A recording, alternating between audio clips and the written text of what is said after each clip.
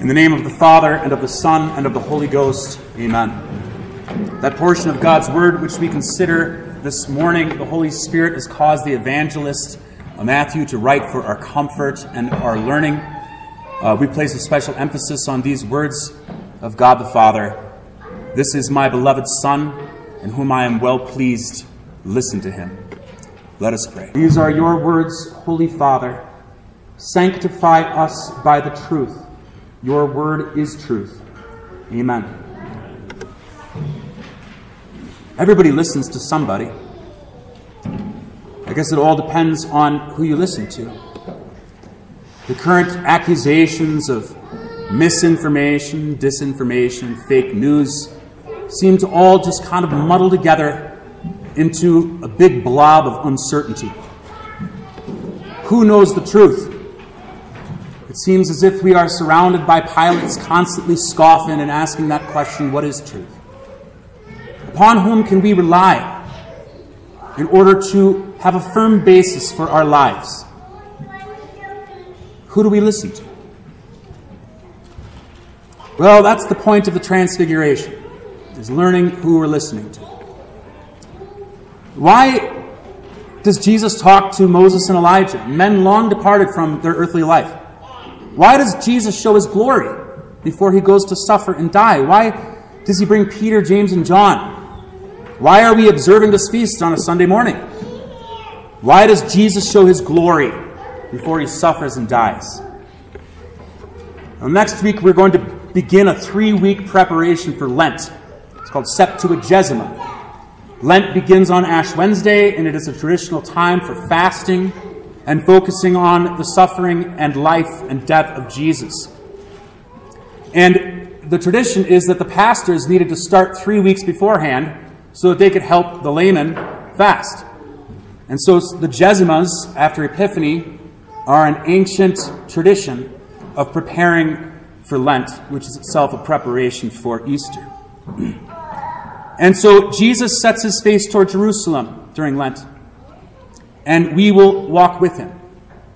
We will face his suffering and learn his doctrine. We will meditate on these things with prayer and fasting until we commemorate Jesus' words and works in the upper room, his agony and bloody sweat in Gethsemane, his betrayal and abandonment by his friends, the trials, the false accusations, the whip and fist and scourge, the insults, the spit, the purple robe and the crown of thorns, the nakedness and shame, the loneliness and darkness and horror and fear and pain, deep, penetrating, great pain that Jesus bore.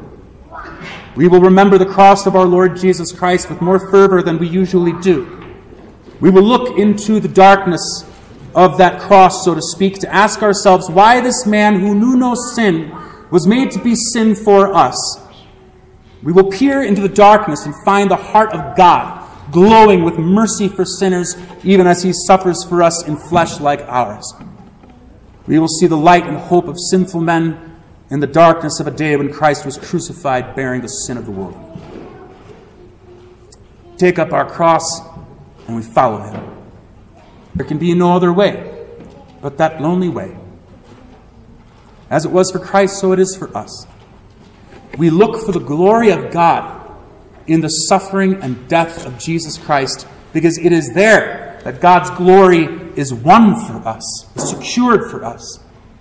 We all have sinned and fall short of the glory of God. Consider what this means in your life. It means disappointment. It means regrets. It means having walked away from God and all glory for the sake of a fading light in your life. It means sin ruling, enslaving, threatening. It means death is all there is. It means relying on your own understanding and then finding that you understand nothing in the end. Falling short of the glory of God. Not being able to look at God for fear. Not wanting to talk to him. Not knowing him. A sad picture. And yet it is in the cross, it is precisely where Jesus dies for sin, that God meets every sinner under heaven and teaches me and you to learn that no creature could make satisfaction for our sins. Only Christ, true God and man, could do that. It is there that Jesus teaches us to be horrified by our sins and to regard them as very serious, even if the world thinks it's no big deal. And it is there on the cross that we find our joy and comfort in Christ alone, and through faith in him are saved. It is in the cross. So why this mountain with glory shining, with Moses and Elijah apparently already with their bodies raised? Why this beautiful sight of Jesus' divinity shining in our mortality, purer than anything man has ever claimed, more glorious than any celebrity or man of fame has ever attained to? Shining brighter than the sun, pure and white and glorious and beautiful, beautiful Savior. Seems to be a dream. Jesus has never done this. When he was born, he was a little baby wrapped in swaddling clothes. The light shone in the heavens, but not from the manger. He's shown his miracles, yes. He's shown his divinity without advertising his divinity. As a normal man, he has made himself known as God so far only through his doctrine, his compassionate life, and his miracles. But now he shows himself for who he is. He doesn't hide it. He shines in front of 2 witnesses from the Old Testament and 3 witnesses from the New Testament with light inexpressible and full of glory. Why? Why did he do this? He is showing Peter, James, John, and us that it is God who goes to the cross. It is no mere man. It is the God who walked with them and taught them. It is God who will drink the cup of his own wrath. It is God who will tread the winepress alone. It is God, the source of all good, the maker of all that is seen and unseen, the one rightly offended by sinners, the judge of all mankind, the terrifying, awesome, consuming fire. That is who is wrapped in our flesh and blood, taking our place under the punishment of the law. It is God, hidden in the suffering and misery of our sin and death. It is God, the source of all life, facing death for us. Beneath the blood we see is the beauty of God. Hidden in the misery is the joy that no man can take from us. God has manifested himself to us in the person of his Son, our Lord, Jesus of Nazareth. Moses is there on the mountain with the one who killed him. If you remember, no one found his grave. Jesus spoke to Moses from the burning bush, right? And you'll remember that Moses asked to see God's glory later, and God only showed him his back. And you just heard that Moses looked away. He was afraid to see God. Normal reaction. And Jesus was the one who spoke to Moses from the burning bush. You'll notice it says the angel of the Lord, and then it says the Lord. This is Jesus. He is the angel of the Lord. In the beginning was the Word, and the Word was with God, and the Word was God.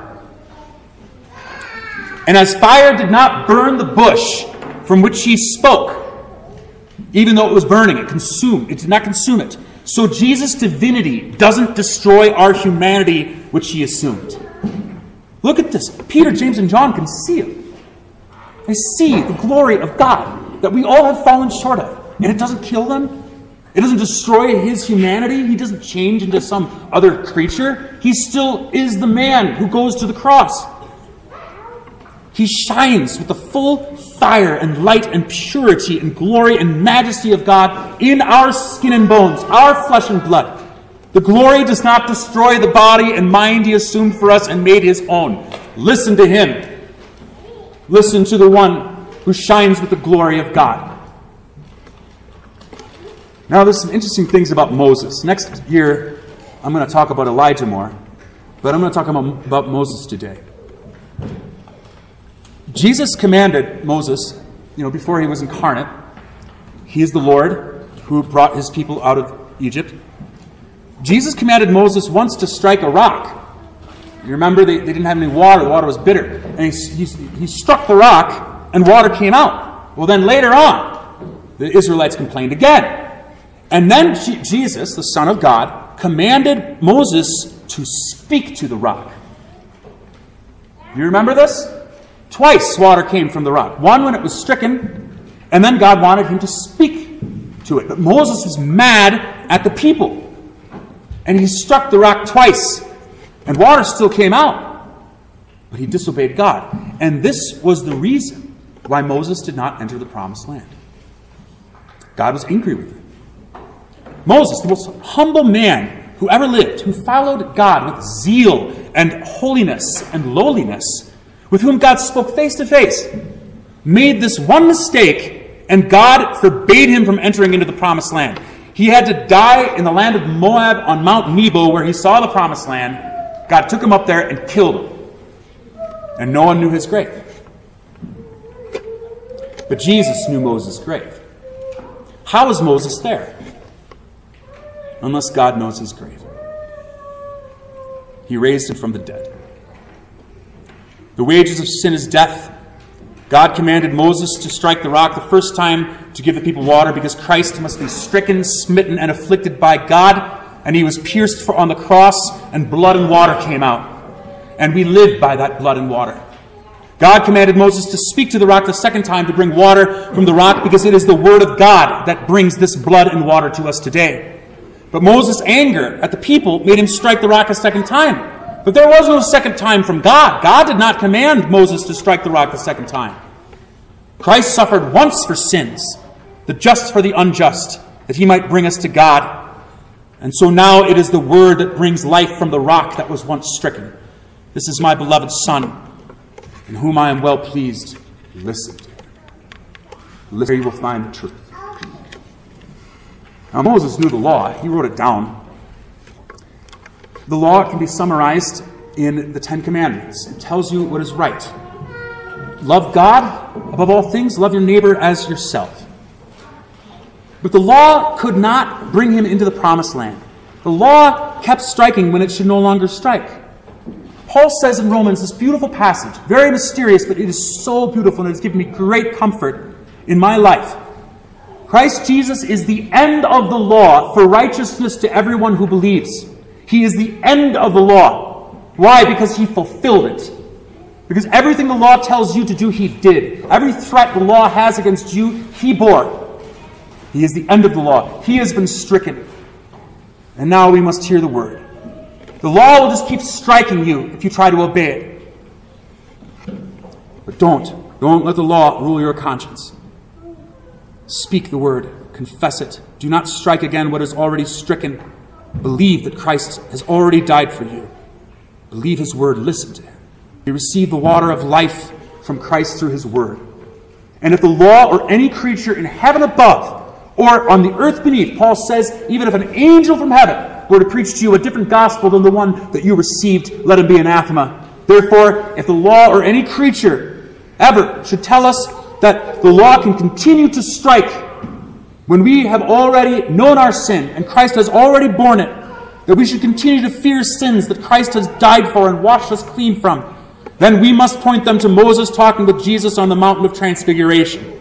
God killed him when he hit the rock, but he raised him from the dead to talk about Christ's exodus, his departure from this world. Moses didn't enter the promised land because he struck the rock when God commanded him to speak to it. Now Christ speaks to Moses about his exodus, it says in Greek. That's the word, ex in Luke. He's talking about his departure from this earth. And Moses listens. Moses speaks to the rock that is going to be stricken for him and every sinner. He learned his lesson. What a beautiful sight. Can you just imagine this transfiguration? It makes me so happy. It's a foresight of what we're going to have in heaven. This glory in our flesh. What a beautiful thing. It must have been like a dream, but it was real.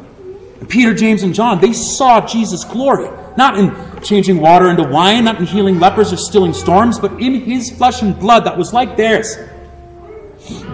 They saw heaven on earth, with the two greatest prophets of the Old Testament standing with him and speaking, as Luke says, about his exodus, his departure, his death. That was the topic of conversation when the glory was shining. Jesus' death. I don't blame Peter for wanting to stay. Lord, it is good that we are here. I think we might even be singing that during communion. Are we, Liam? I don't remember. 'Tis good, Lord, to hear. Yeah. It was good that they were there. Peter wanted to stay, wouldn't you? How many times have you been afraid of God because of your sins, because of something wrong in your life. And it's been so hard to see him and to think of him makes you feel guilty because you know he's right. You've been wrong. It's falling short of the glory of God. And these guys can see the glory of God and it doesn't hurt them. They only enjoy it. They don't run away. They wanted to stay. Keep the bright, comforting glory, the majesty of heaven shining on earth. He wants to build 3 tents, one for Jesus, one for Moses, and one for Elijah. Let's stay here on this mountain in this glory. While he was still speaking, behold, a bright cloud overshadowed them, and suddenly a voice came out of the cloud saying, "This is my beloved Son, in whom I am well pleased.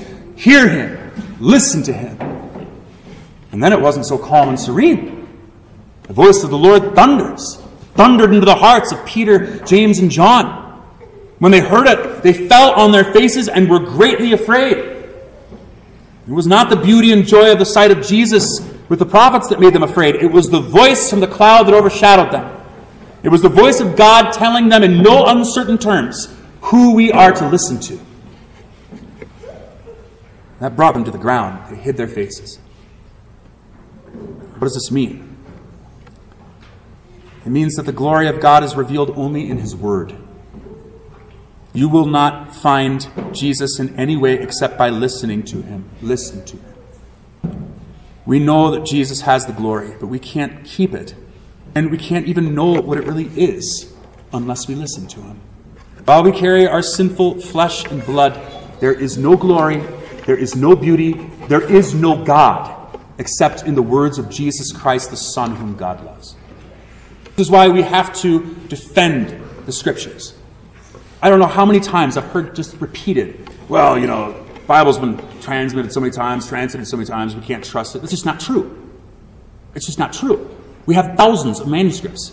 It is the most attested manuscript in the history of the world, as far as the ancient world is concerned. But that doesn't convince me. It doesn't convince anybody. What convinces me is the words that are in them.